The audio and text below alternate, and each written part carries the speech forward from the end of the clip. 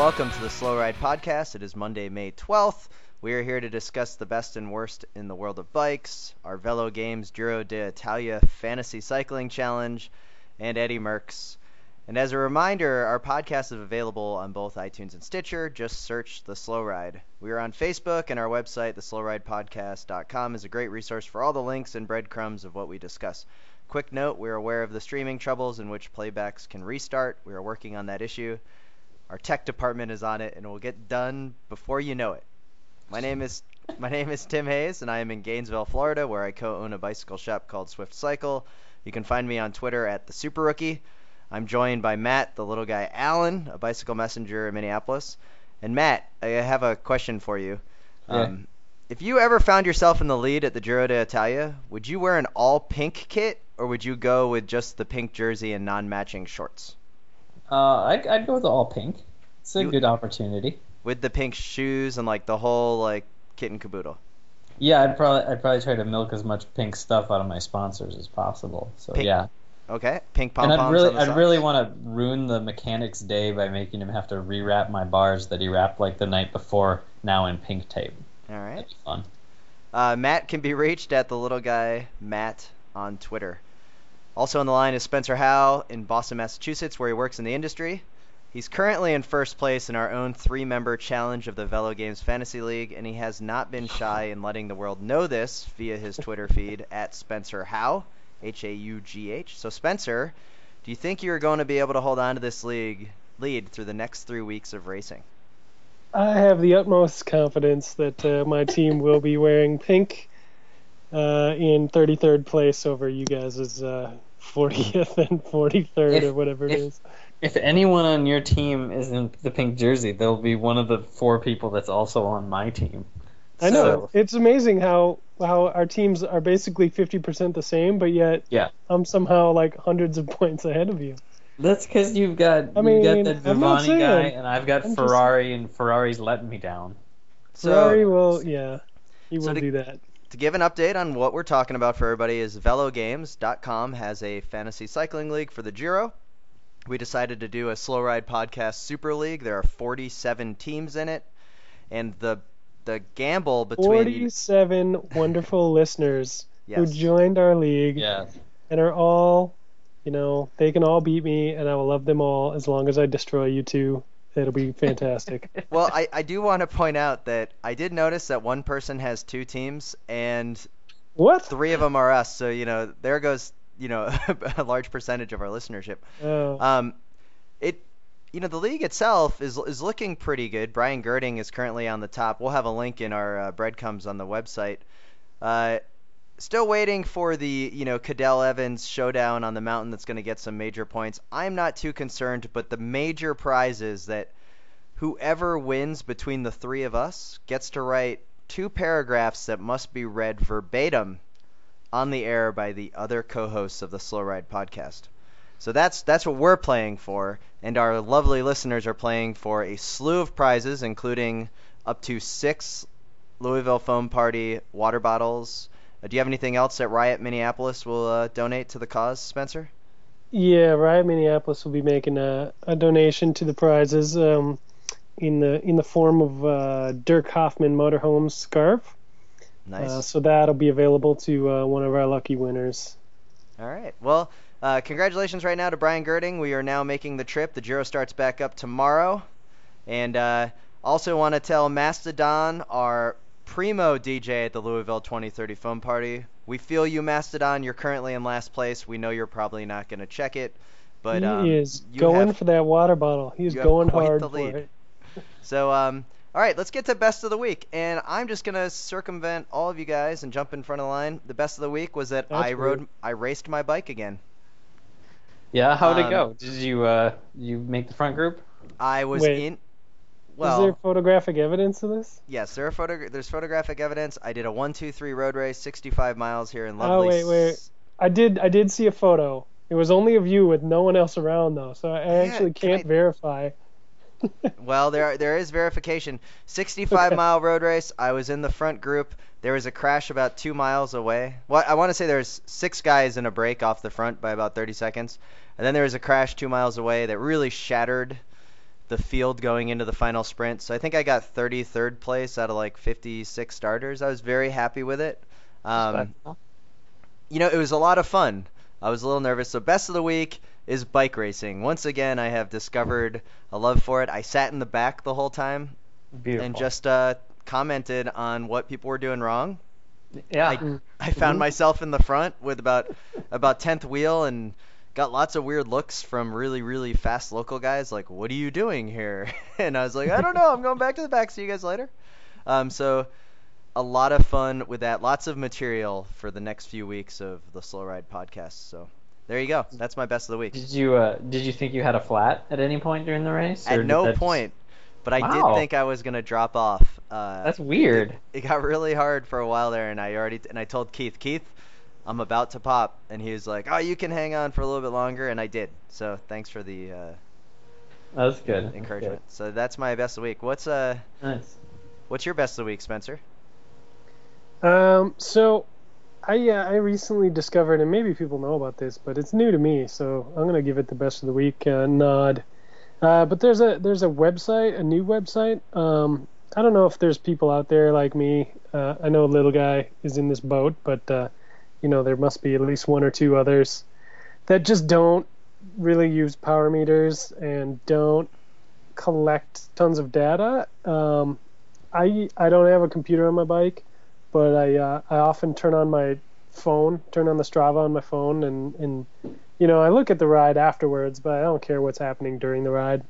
So anyway, I found this website that called veloviewer.com that you can upload. It takes all your info from your Strava, which is, pretty basic info, and it breaks it out into like all kinds of like way more in-depth analysis kind of stuff and charts and graphs, and you can nerd out like you actually had a power tab and some real, coaching software stuff, just with your boring, Strava information. So it's actually super cool.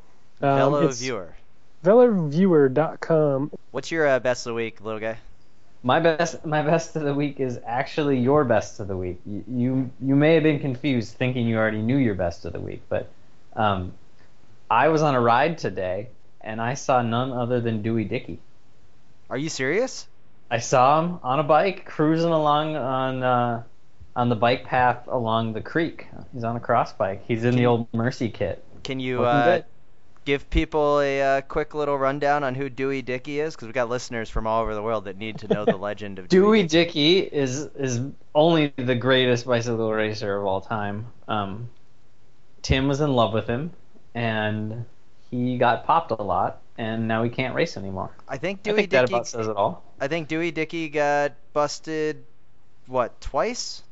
Yeah, Dewey Dickey is banned for life from cycling. He's banned from for competitive life, cycling. So he got busted a long time ago in like El Salvador, right? Like he miscalculated. I think the story is like he miscalculated when they were they were only testing the stage winner and the GC winner.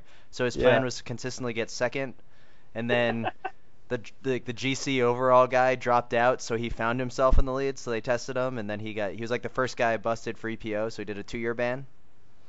And then when he was on the 2-year ban, he then discovered that he had like brain cancer or colon cancer. It was like a really sad story. Yeah. And he fought through it, and then he got busted like 4 years ago for failure to take a test, and he just accepted a lifetime ban. Yeah, which means he was on a whole slew of things at that point. I do want to say that I do have his 2009 Minnesota Cyclocross Rider of the Year trophy on my bookshelf. I never gave it to him. But yeah, I think technically you're supposed to probably give that to like Doug Swanson now. Well, Dewey is one of my favorite racers, and I wish him nothing but the best. Yeah, I know. He's a great guy. He's one of the nicest guys out there. Was always really friendly to us. He was. Even when we were just chumps coming up. And he drove that sweet Volvo. He has a really nice 850R wagon that is pretty sweet, I have to say. We should say, really point out that, he really was a nice guy for us coming up. He always was willing to shake his hand, and he really got a kick out of us yelling Dewey all the time for him and cheering for him. And, man, he had really good form on the bike. It was kind of magical. But Wow, you saw Dewey. That is my best of the week. Thank you, Yeah. fellow guy. It was pretty exciting. I was pretty surprised. I saw the Mercy kit and I was like, it can't be. It can't be. It is. I will put that link on there, but yeah, September 2010 was the day that Dewey Dickey got banned for life. He accepted the sanction, and he did have a 1-year ban in 2002 from the Tour of Guatemala.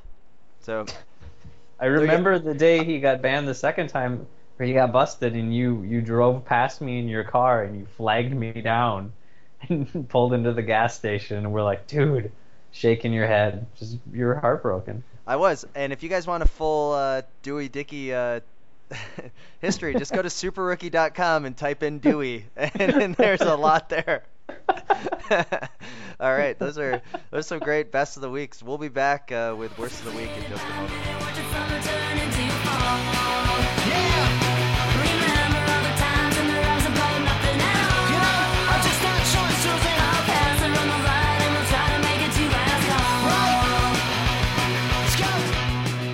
All right, we're back with the slowridepodcast.com worst of the week. Naturally, I could pick the worst of the week being my current standing in the velogames.com Giro Fantasy League. But that'd be a solid one. Yeah. It would. Yeah, but then you'd have to do that next week and the week after, and you don't want to have to do the same thing 3 weeks in a row. And maybe you should wait till the end. All right, I will. But I will say this, that doing the bike race, I have lots of material for worst of the week piling up, and I have this whole list of things that I witnessed. But I'm not going to pull those out. There was just something that I was thinking about on my way to the bike race that I thought you guys would kind of get a kick out of, and I was like, that really is the worst of the week. As you guys know, I have a tendency to really pack a lot of bottles on road races. Like, usually I have the 2 bottles in the cages. Then I also run 3 bottles in the pockets, right? Like 1 in each rear pocket.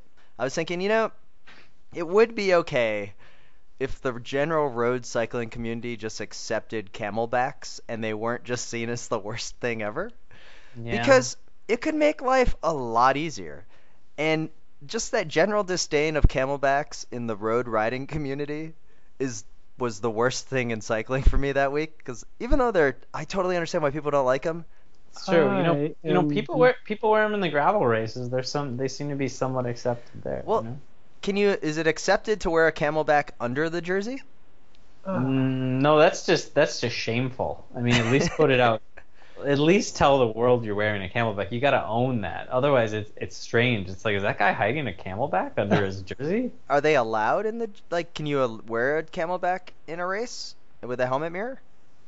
I don't know. I don't know where I get confused on where the USA Cycling and the UCI rules actually differentiate. Which ones are cross both, but in the UCI anyway, it's like an aerodynamic potential advantage, so they don't allow it. Otherwise everybody use them in the TTs, and all that stuff. Well, so regardless, would you guys ride with me if I wore a Camelback and a helmet mirror in a race? Absolutely. I would. That'd be awesome. What's your worst of the week, Spencer? So, I feel kind of bad. I figured out what my worst of the week was, because it's spring here. It's actually feels like summer, but it's technically spring here in Boston. It was 80 degrees today. It's gonna be 80 all week. Sorry, everybody. So everybody's out on their bikes and they dusted off all their rides, and the bike racks are full of bikes. And man, I'm walking around and I'm like feeling pretty good. And I'm gonna ramble on because I don't give a shit. And I'm looking at everybody's bikes and I'm like, I hate all your bikes. I hate them all. Like, I'm glad that you're riding, but Jesus Christ. Like, I don't know when it happened, but I'm like the worst bike snob ever. And I feel a little bad about it, but a little just not bad at all about it. And it's kind of turned into my worst of the week. I'm my own worst of the week. So, what is so atrocious? Yeah. Dude, everything. What's your the top bars 3 are things? horrible. Your weird fender thing is terrible. Your wheels are. What are you doing? So Spencer, what's the 3 things so they avoid the scorn of Spencer Howe to make their bike at least look presentable when you're walking through Harvard Square? they can PayPal me $15, and I'll give them a photo. Send me a photo of your bike, and I will tell you all the things wrong with it. But the bullhorn bars, the weird brake lever setups, the awful bar tape jobs. What kind of bar tape big, job? weird aluminum rims. Your colorful rims that match your bike too well. Dude, you got to put your brake lever on your top tube. That's the safest place to have it. It's on your seat post. It's everywhere. So is it mostly fixed gear bicycles that you have the most frustration with? Oh no, it's every bike. It's your commuter bike. Like the bikes that I actually appreciate the most are the straight up like I don't know, around town commuter bikes with the panniers on them, and just I'm not trying to be fashionable. I'm just going to work, and they end up being like the most fashionable. Like they make sense. Everything about it makes sense. I guess what I'm mad about is bikes that don't fucking make any sense.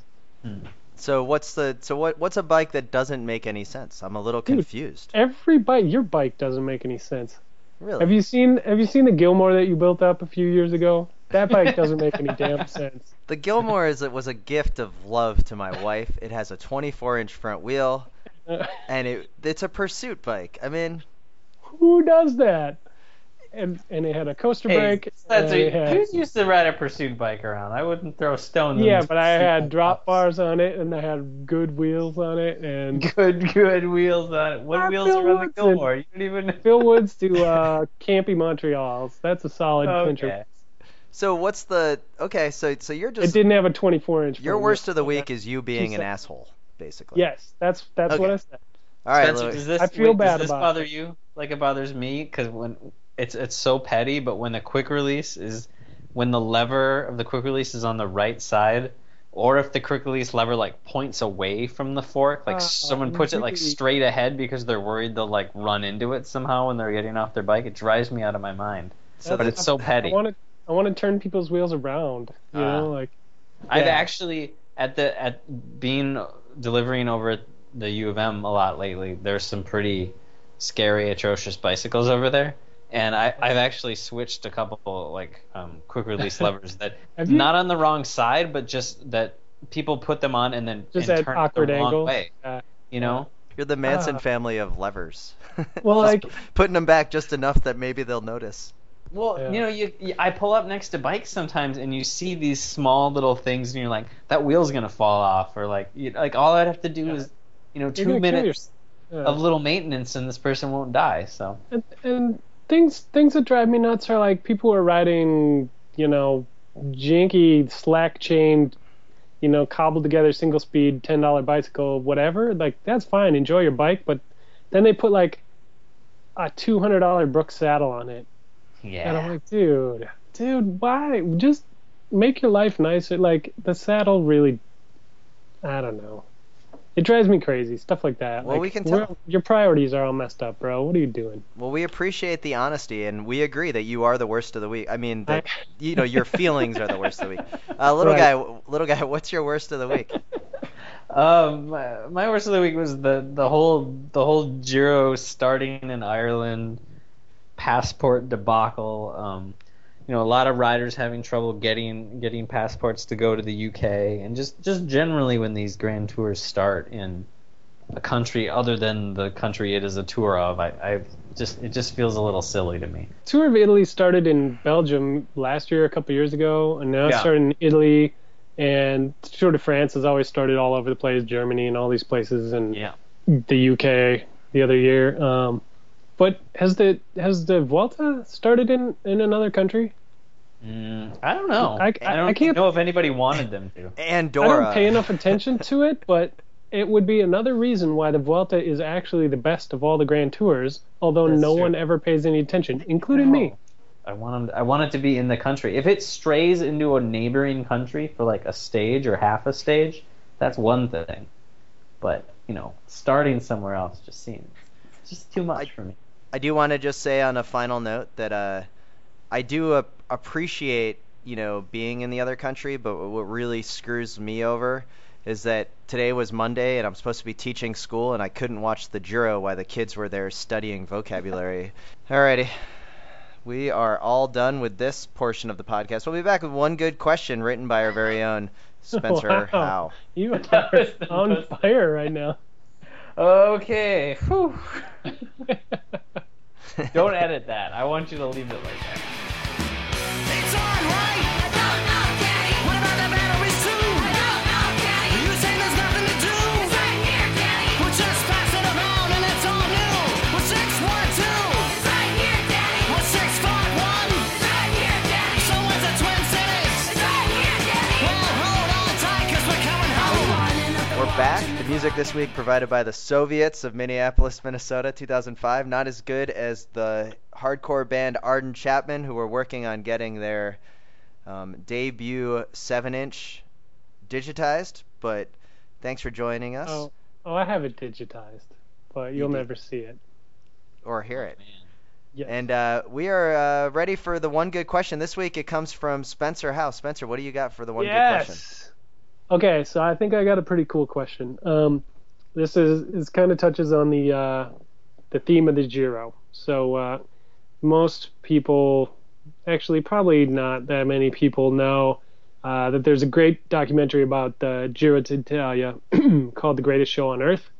Kind of follows Eddie Merckx along his Giro sometime back in the annals of history.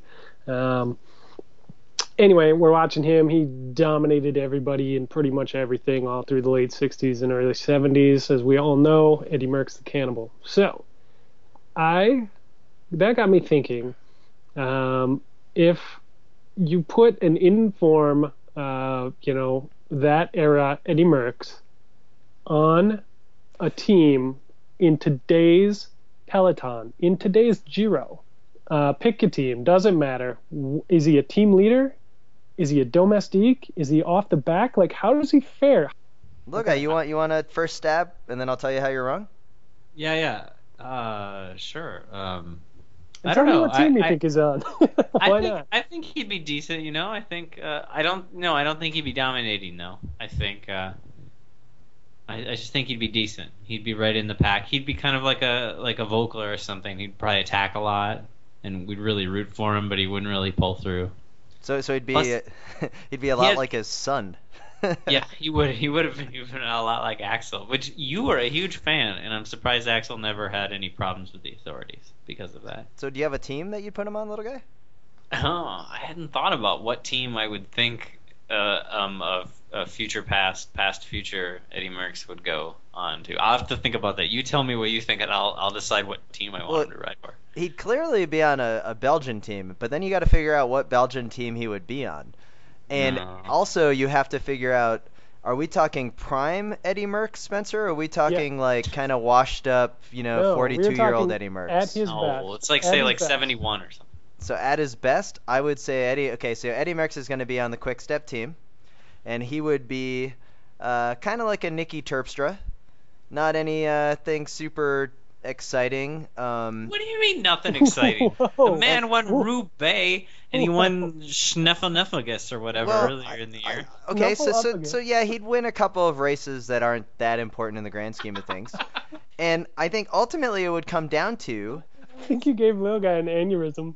I think it would come down to who his soigneur was and if the Belgian mix was as good as the Belgian mix that Eddie Merckx was on. So this is the problem. Do we get his soigneur from the 70s that's aging the tubulars in his cellar? I think you that's give gonna him all mess up. You give him all you give him all the same magic that the new guys are on. You give him the bottles full of whatever painkillers and all that jazz. He gets the new bike, he gets the air attack, and he gets all the new drugs.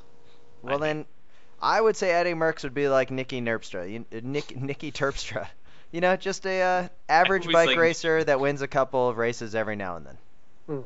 How is Nicky Terpstra an average bike racer?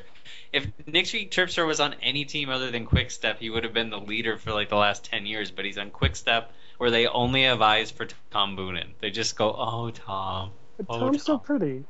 He's so pretty. But Terpstra's a handsome man. He is, but he's always going to be in that shadow. So little guy, tell us what you got, and then we got to go to Spencer.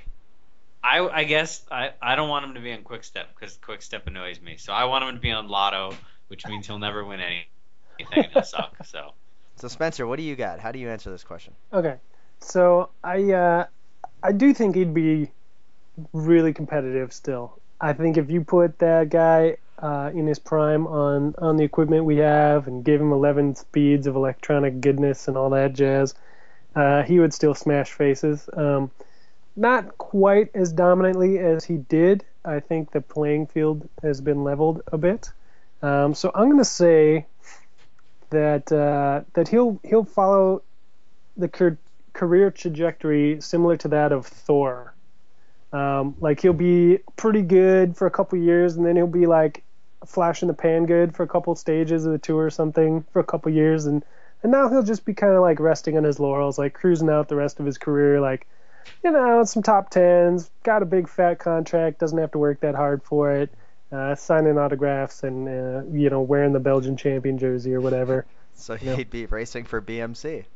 I don't know if he'd be racing. He might be racing for BMC. You know, he'd probably sign that money contract. You know, he'd say, you know what, I don't care about Belgians that much. Like, give me the money. It's true. So rapid fire question: any other rider that you would want to take from the past to put into the peloton that is leading your team? So for me, for example, the Pearson Nut Roll Company will be led definitely by the one and only Greg LeMond, because he's an all-around great guy and he's from Minnesota. So little guy, who would be leading the Westphalia Go Westy team that you have created in our first episode? Obviously, it's Fignon. And I have to say, I was on the Greenway today, and I saw a guy in one of the old Gatorade jerseys that Fignon rode for at the end, and Gianni Bugno rode for and stuff. It was pretty beautiful. But all right, so Fignon, you know. So Fignon wearing Go Westy, and Spencer, who would be the biggest wiener of them all for the Oscar Mayer cycling team? That's easy, and I don't even need to take him from the past. He comes from our era today. It's Filippo Pozzato. The biggest wiener of them all. And with that is so fitting. And with that, we'd like to thank you for listening to the 8th episode of the Slow Ride Podcast. Wait, I got a final. Oh, yeah? He looks great in the pink. Oh yeah, that's gonna get edited. Ah. And we would like to thank you for listening to the 8th episode of the Slow Ride Podcast. You can find more information at theslowridepodcast.com. You can email us at theslowridepodcast@gmail.com with any Nobody questions emails us, Tim. or Why answers. do you keep saying this? Nobody emails us. We need some Nobody emails. loves us.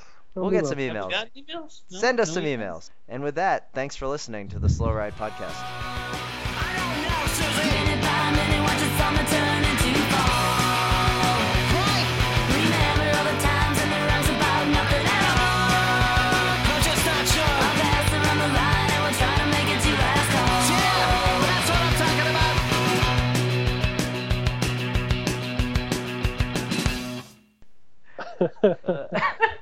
I like the natural Super Rookie reaction to that. That was good. The best is people are not going to know who he is, but that's all right. No, but I mean, they can, Doesn't matter. they can go to your site and look it up. And it'll open their eyes. They'll just be like, what?